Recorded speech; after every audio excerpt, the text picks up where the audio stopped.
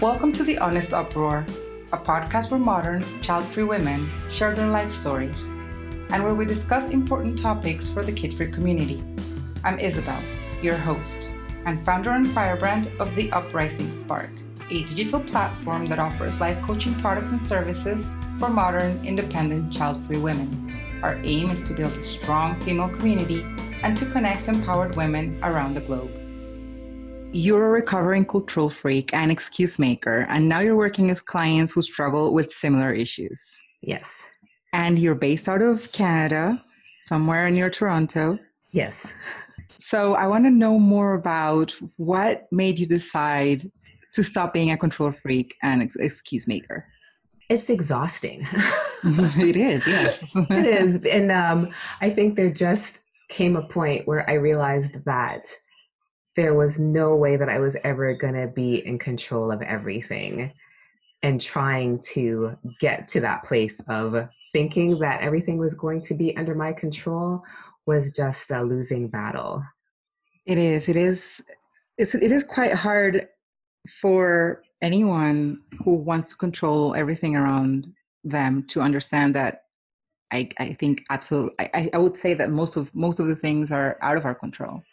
Yeah, exactly. And I think that once you get to that realization, you have to really ask yourself what it is you're trying to accomplish by trying to control everything, because it is just, it's like spinning your wheels in mud. It's not going to get you anywhere.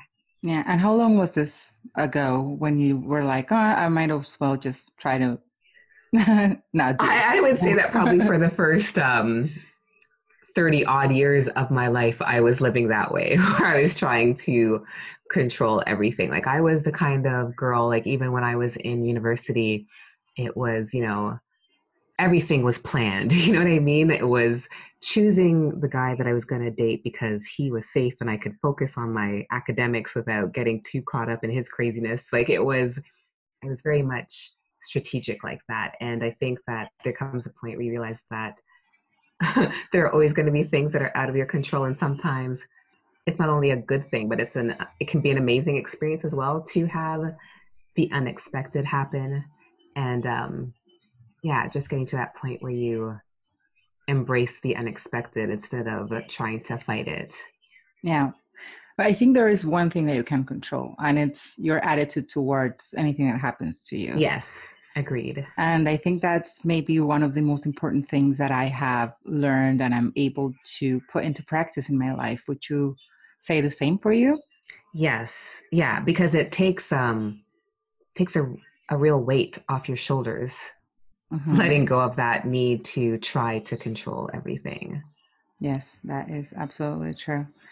And you wrote a book, you published it back in 2013, called Embrace Your Destiny, 12 Steps to Living the Life You Deserve. Yes. Tell me a little bit about that book. I would like to know more why you wrote it, what prompted you to write it, and just tell me your story around this book. Sure. So I wrote the book because I wrote an article maybe a year prior to writing the book. I wrote an article that got published in a magazine, and it was sharing my journey after my father passed away, because my father passed away just before my 30th birthday. And as much as I'm grateful for the time I had with him, I would have loved to have more time with him. And losing him, because he was such an important part of my life, was devastating to me. And there were things that happened. My relationship with my mother was never the greatest, and it completely fell apart after his passing. And so I was dealing with almost the loss of both parents, because I was losing my father in physical form, and then I was losing my mom because whatever relationship we did had sort of went completely down the toilet after he passed away. And so I went to therapy. I was diagnosed as being depressed. It was suggested that I go on antidepressants. And even though I didn't know a lot at that point, I knew that I wasn't suffering from a chemical imbalance. And I knew enough to know that if there was ever going to be a time in my life where I would become dependent on a substance to make me feel good, it would be that time, because I was in such a dark place and felt so lost and hopeless. And so I chose to stop going to therapy. And because I'm a book lover and I love to read, I started reading Esther Hicks books because I watched the movie The Secret. And so that was back in 2007. And I remember I was in such a dark place at that point that I watched that movie. And instead of feeling inspired that I could have control of my life, I was completely pessimistic and thought that that movie was complete bull. And, but I guess there was something that intrigued me, because I remember having a conversation with a friend of mine about the movie and, talking about all the things that were wrong with it and what I didn't understand about it. And she said that if I wanted to learn more about the law of attraction, that I should read Esther Hicks' Ask and It Is Given. And so that was the first of Esther Hicks' books that I read.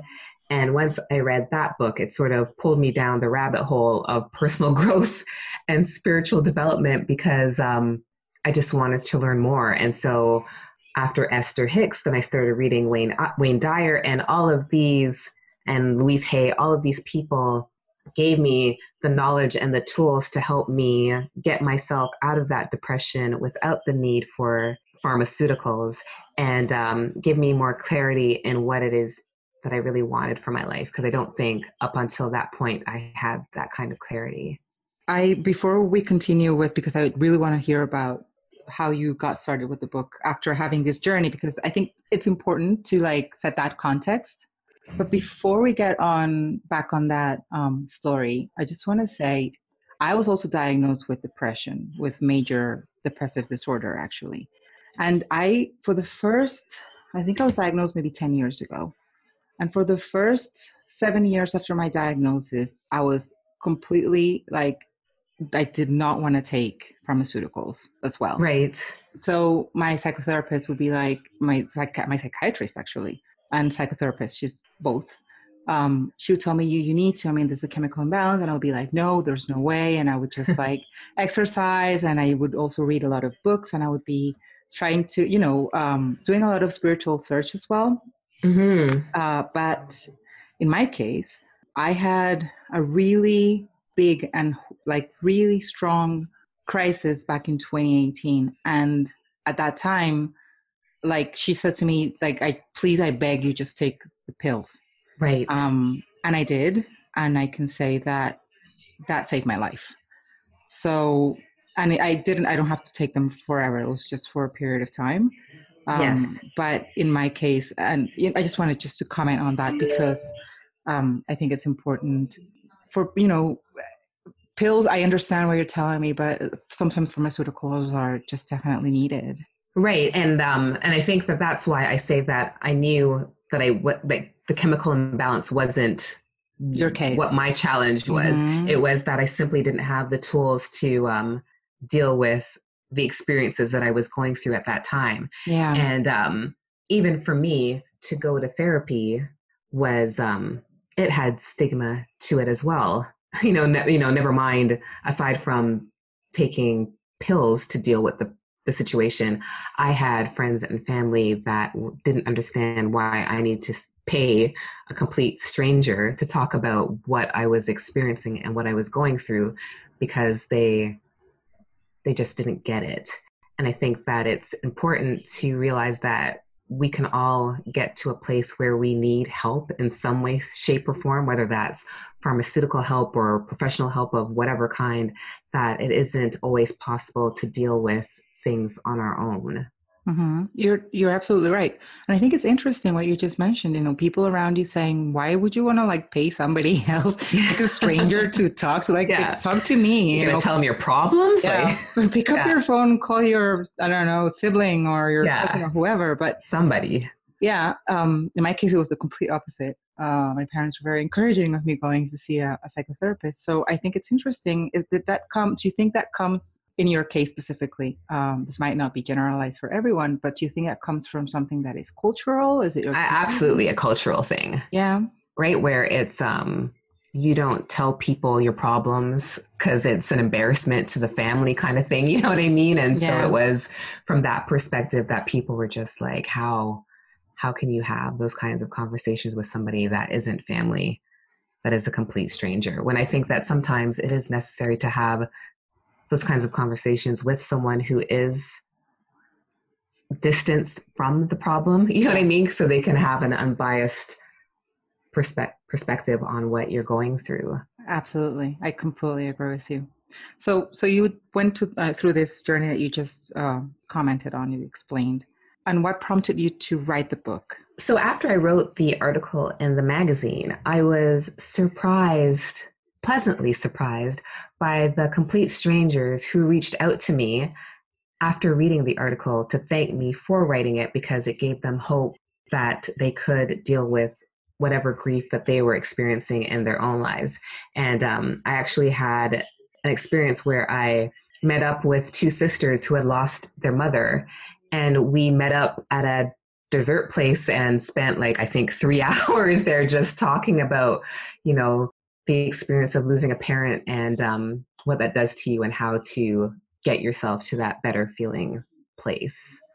And so after receiving all these really positive feedback, you decided to write the book. I want to know the 12 steps. Is this something that you found during your journey? So the 12 steps are really the major lessons that I saw that I had to learn in order to get to a place where I felt better about losing my father and how to deal with it. And so it was about, the 12 steps are things like, learning how to forgive people in a real way, right? And not just saying, I forgive you, but really letting go of whatever emotions you're holding on to and, letting go of the need to judge people and that kind of stuff, the importance of self-love, all of those things were things that, I might have had some semblance that they were important, but they weren't things that I was practicing and working on until I got to that point where I was going through that experience of losing my father and trying to figure out what I was going to do with my life without him to guide me. Yeah, I completely understand. There's a quote by Brené Brown, I believe. It says, "One day you will tell the story of how you overcame what you went through, and it will be someone else's survival guide." Yeah.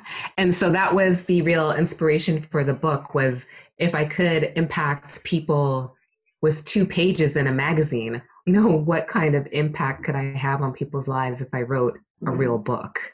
And so that's what really sort of sparked the flame to write the book. That's really interesting. And so what have you been doing since then? Because I know you're a coach. Yes. And so I do speaking engagements. I still write, I blog, and I coach. I do one-on-one coaching. I do group coaching. And then I also have my own podcast where I speak with women who have gone through something in their lives that has sort of, thrown them completely off track. And they share that experience, what it did to them, and how they were able to, and what that experience did for them in a positive way. So even though it seemed like, the worst thing that could ever happen to them, the silver lining to that experience is that it led them down a path to something unexpected and something better than they would have imagined for themselves before that experience happened. And I think that hearing those stories gives people hope, you know what I mean? Yeah. Because I think we all go through something at some point in our lives where we think that it's hopeless and there's no point and we're never going to get through it. And so to hear the many stories of women who have been through all kinds of spirit crushing experiences, and to hear them say, it happened, it was horrible, but I did learn something from it, and it has taken me on the path to where I am today, and I'm grateful for it, is a really beautiful thing. Absolutely. I mean, that's also one of the reasons why I do my podcast, because I feel that people in the Childfree community usually feel very alone in their choice sometimes. Yes. So it's just to show that there's a lot more of us out there and that we live, very happy and fulfilling lives. Right. It is possible. It is very possible. You don't have to have kids, but we'll talk about that in a bit. Before I get to that, I wanted to ask you, from these stories that you were telling me about women who have, or is it just women that you interview?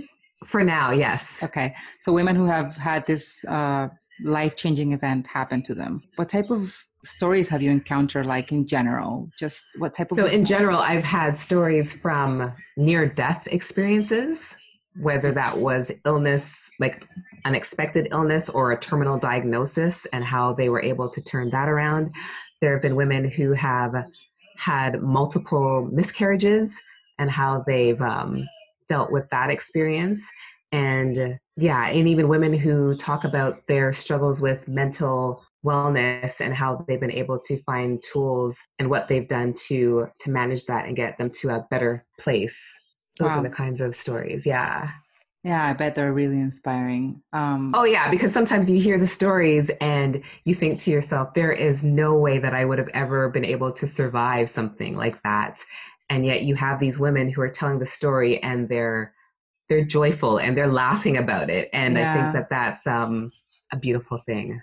You know, I always tell my clients, you don't know it until you have to. Yes. You know, you don't know how strong you are until you actually have to face one of these situations. And I think that was what I learned in the loss of my dad, was that I don't think I had a real comprehension of how strong I was until I didn't have him to depend on, to fall back on emotionally for things. You know what I mean? Because now he's not here. So what am I going to do?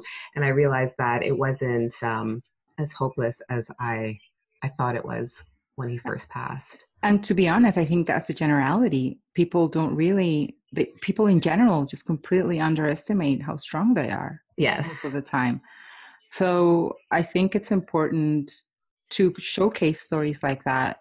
I love hearing stories of people who have gone through like really terrible situations, not to feel good about how bad they've had it, but to feel good about how well they came out on the other side. Yeah, that they were able to overcome it and learn something from it and create something because better than, yeah. That's human nature in the end, Yes. right? That's why we're here.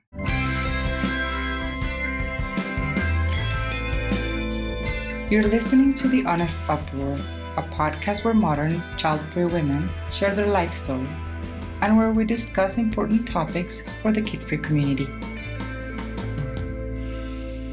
Let's talk about why you decided to be child-free.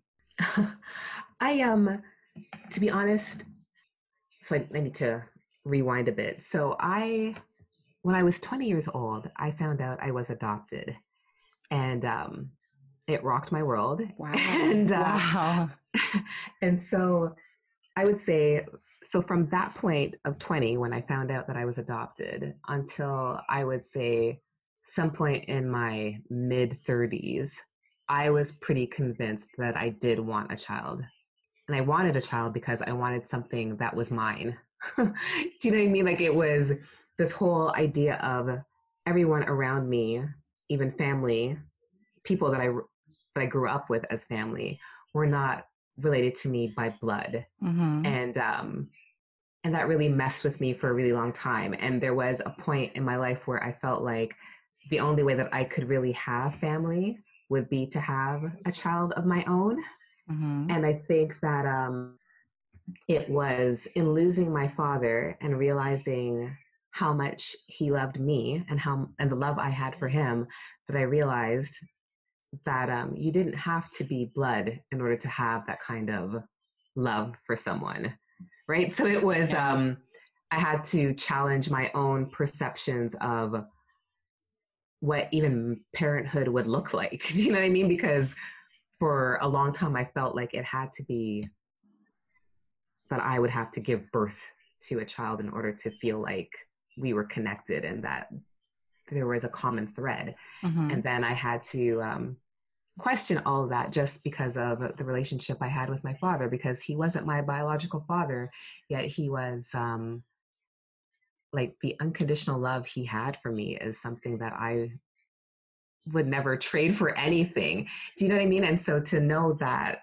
he was able to do that when I wasn't his biological child tells me that I don't need to have a child of my own in order to have that kind of love for somebody else. Absolutely. So that was when you and decided you didn't want, you were like, oh, I can love without having that tie. it made me question whether or not the importance of having a child of my own. Mm-hmm. And then I'm married now. I'm only married for a year, but my husband has a 23-year-old. And so it was a conversation with him about, do you really want kids? And having that honest conversation about, I'm not really interested in doing diapers and all that kind of stuff again. And really, looking at what's more important to have a child or to be in this relationship, because that relationship has been around for a long time. And so am I willing to scrap that because he's not interested in fatherhood in order to have something that's mine? And I think that yeah, you just have to really challenge what's important to you. And I think that the older I get, the more I realize, from maybe a selfish perspective, that being child free gives us freedom that we wouldn't necessarily have if we did have kids. So it's just about embracing that and not feeling like you're missing out. And I know that I have friends who, question, you know, what's your legacy going to be if you don't have kids? And I'm like, who wouldn't want to put that kind of pressure on a child to be like, Wow. you're going to be my legacy and you have to, I wouldn't want to do that to a child, even if I did have one. Mm-hmm. So that's not, that would never be my reason for having a child. And I think that, yeah, right now it's just that it just makes sense not to do it. And I would say, though, there was a point where once you accept that and you come to terms with that, that there was a bit of grieving that happened, to know Wow. that the idea of having or being a mother wasn't going to happen anymore. That's interesting though, because most of the women I've spoken to, most of the child-free women I've spoken to, they haven't told me they feel any type of grieving.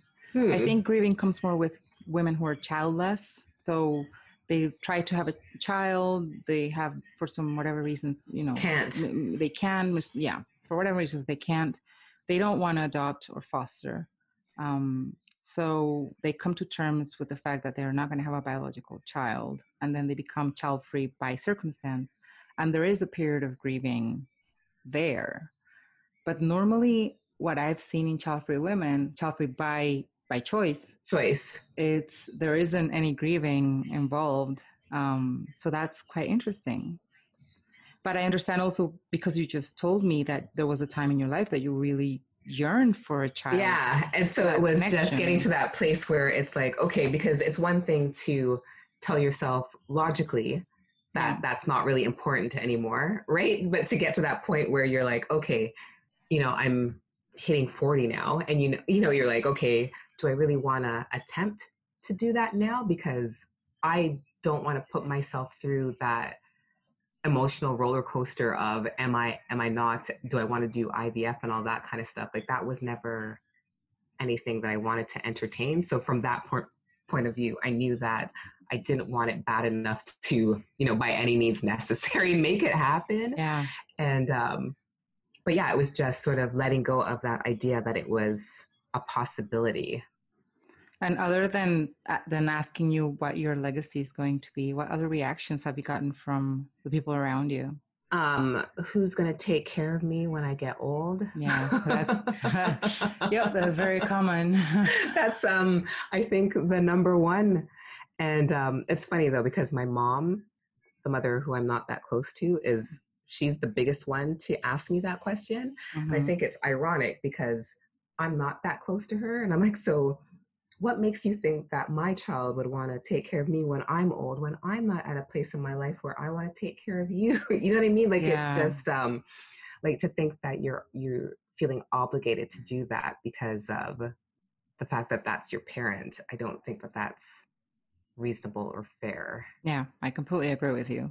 Totally agree with you. I wanted to circle back and ask you about, you found out that you were adopted when you were 20, right? Yeah. How how did it happen? Did somebody told you at the time, or? My mother told me. Mm-hmm. And I always say that I think the reason why she told me at that point was that there were too many hints that something wasn't quite right, meaning that I would go to places and have people tell me that they've met they met somebody who looked like me, or that they would swear that they had met me before. And so I think that my mother feared that at some point I was going to meet up on somebody who looked too much like me for there not to be questions about who that person was. So that was her reason for telling me. Right. And did you ever go looking for your biological I parents? did. I found my biological mother. I Mm-hmm. haven't, I'm still on the hunt for my biological father, but Mm-hmm. I found my mother, and I have three brothers, so three younger brothers from my biological mother. Mm-hmm. She was in the States when I found her, but she's now in Canada in the same city that I live in, and so are my three brothers. And so I grew up an only child, and now I have three brothers and 16 nieces and nephews. Wow. So, wow, you found a big family. Yeah. Do you And have a relationship with them now? yeah, I mean, it's not I don't think as close as a regular sibling relationship would be, but we do have a relationship. Mm-hmm. You know, I've heard some child-free women say, if I ever, like ever decide to change my mind, I would definitely adopt. Yes. And this is something that I hear over and over. Of course, this is a very hypothetical situation, especially Right. for like hardcore child-free people, but Yes. you can always change your mind. You know, we can't say we're human. So my question to Yeah, you, things happen. yeah. So Yeah. my question to you would be, did you ever entertain that? I did. Adoption, fostering, things, that kind of thing. Mhm. Yes. Yeah. And I think, though, more so, especially at this point in my life, it wouldn't be adopting a baby, it would be a child older, because I know that there's a greater need for that too. Yep. That's Yeah. more or less the same thing that I get from other child free women. Yeah. I would adopt an older child Yes. because those are the ones that get overlooked in the Yeah. system. And also, babies gross me out. Basically, I'm just Yeah. paraphrasing here. Right. I'm not grossed out by babies personally, but I don't want to have my own. So, Right. yeah. Yeah. And I go a ahead. couple of months ago, we had a friend and his partner had a baby, and he wanted to come up here to do stuff, and he was saying to my husband that maybe I could go stay with his partner and help her with the baby. And I laughed because, I mean, I get it that probably a lot of men out there think that that's something that women yearn for, to, Yeah. be around babies and help with babies. And I was saying to my husband, I'm like, I am 45 years old and have never changed a diaper. And I don't want to start now. Yeah, like the whole idea of going to visit a newborn and helping take care of a newborn is, yeah, I'll hold her, I'll feed her, but yeah, the diaper changes, I might go missing in Pass. action for. Big pass, like hard pass on that. Absolutely. How about your friends? Do they also have children? Do you have friends who are also child free? No, most of my friends have kids. Mm-hmm. And how Some are are like young, like 5 or 6, maybe the youngest, and then the oldest being like 27, 28. wow. So yeah, like the full spectrum, right? So I've got friends that are empty nesters, and then friends that are, yeah, have little ones still at home. Did you find that your relationship with your friends changed a lot after they had children? Some some of them, yeah. Some, especially once they had more than one, right? So when they started having 3 and 4, then the relationship isn't quite the same because their lives are very busy with raising the kids and stuff. So I guess it's more challenging to make that time for yourself. Yeah, I mean, that's one of the things that I hear child-free women talk about a lot, and it's like, oh, my friend's pregnant. I just like that immediately equals to I just lost my friend because she's going to be, of course, taking care of a newborn or, even a toddler. It's quite time consuming. Yes. And that still weighs a lot more on the female that on the male, talking about Yeah, parenting specifically. Like you just said, absolutely. like, Sandra, do you want to go and change the baby's diaper? Like, why? Is it because I'm a woman, you're asking? Yeah. No. Yeah, so they say, they lose friendships, or friendships, if they don't lose them, they change. In my case specifically, I definitely lost friends because they become parents, and it's just not the same. um, there is this lot, you can't do the same activities. They have to plan it in advance. You have Yes. to, have the nanny. Find the sitter and all Yeah, that stuff. and it's and then people are like, okay, I need to get me some child-free friends, and finding child-free friends is not as Yeah. easy as one No. would think. So do you have any child-free friends in your circle of friends? Well, I would say the child-free friends at this point are more the friends who have kids that have grown up and have their own lives. Yeah, the empty nesters then. Yeah. And where you live, do you see a lot of people also like with babies all over the place? No, no, this is more older people, seniors maybe, but yeah, not so many little ones. Oh, okay. That's interesting. Yeah. It's yeah, I think that if it was a newer neighborhood, that Mm-hmm. there probably would be more young kids around, but not so much in our neighborhood. Yeah. Well, I don't know. There was a time, I mean, right now of course, we're still during the whole COVID, COVID, suffering yeah. from the COVID thing. And no, not a lot of people are out and about, especially not with young kids. But I remember before, I would just see babies everywhere. And that always got me thinking about how conditioned women are, since we are basically born that we're going to become mothers. Yes.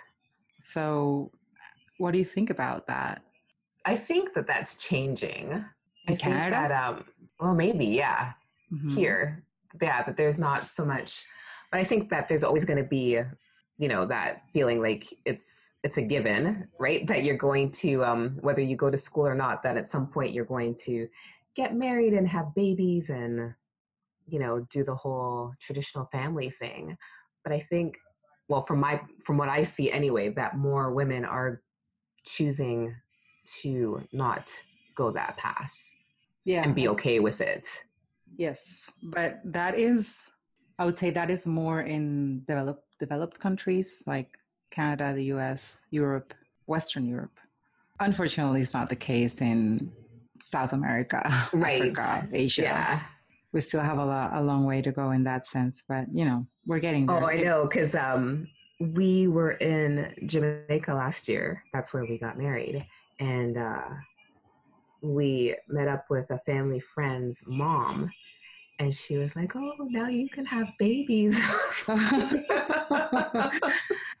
Yeah. Number one, we've been living together for 17 years. So I don't know if that was what was holding us back from not having the babies, was the marriage thing. But There are a lot of people who they're like, you have to be like, they say marriage equals when are the kids coming, right? yeah.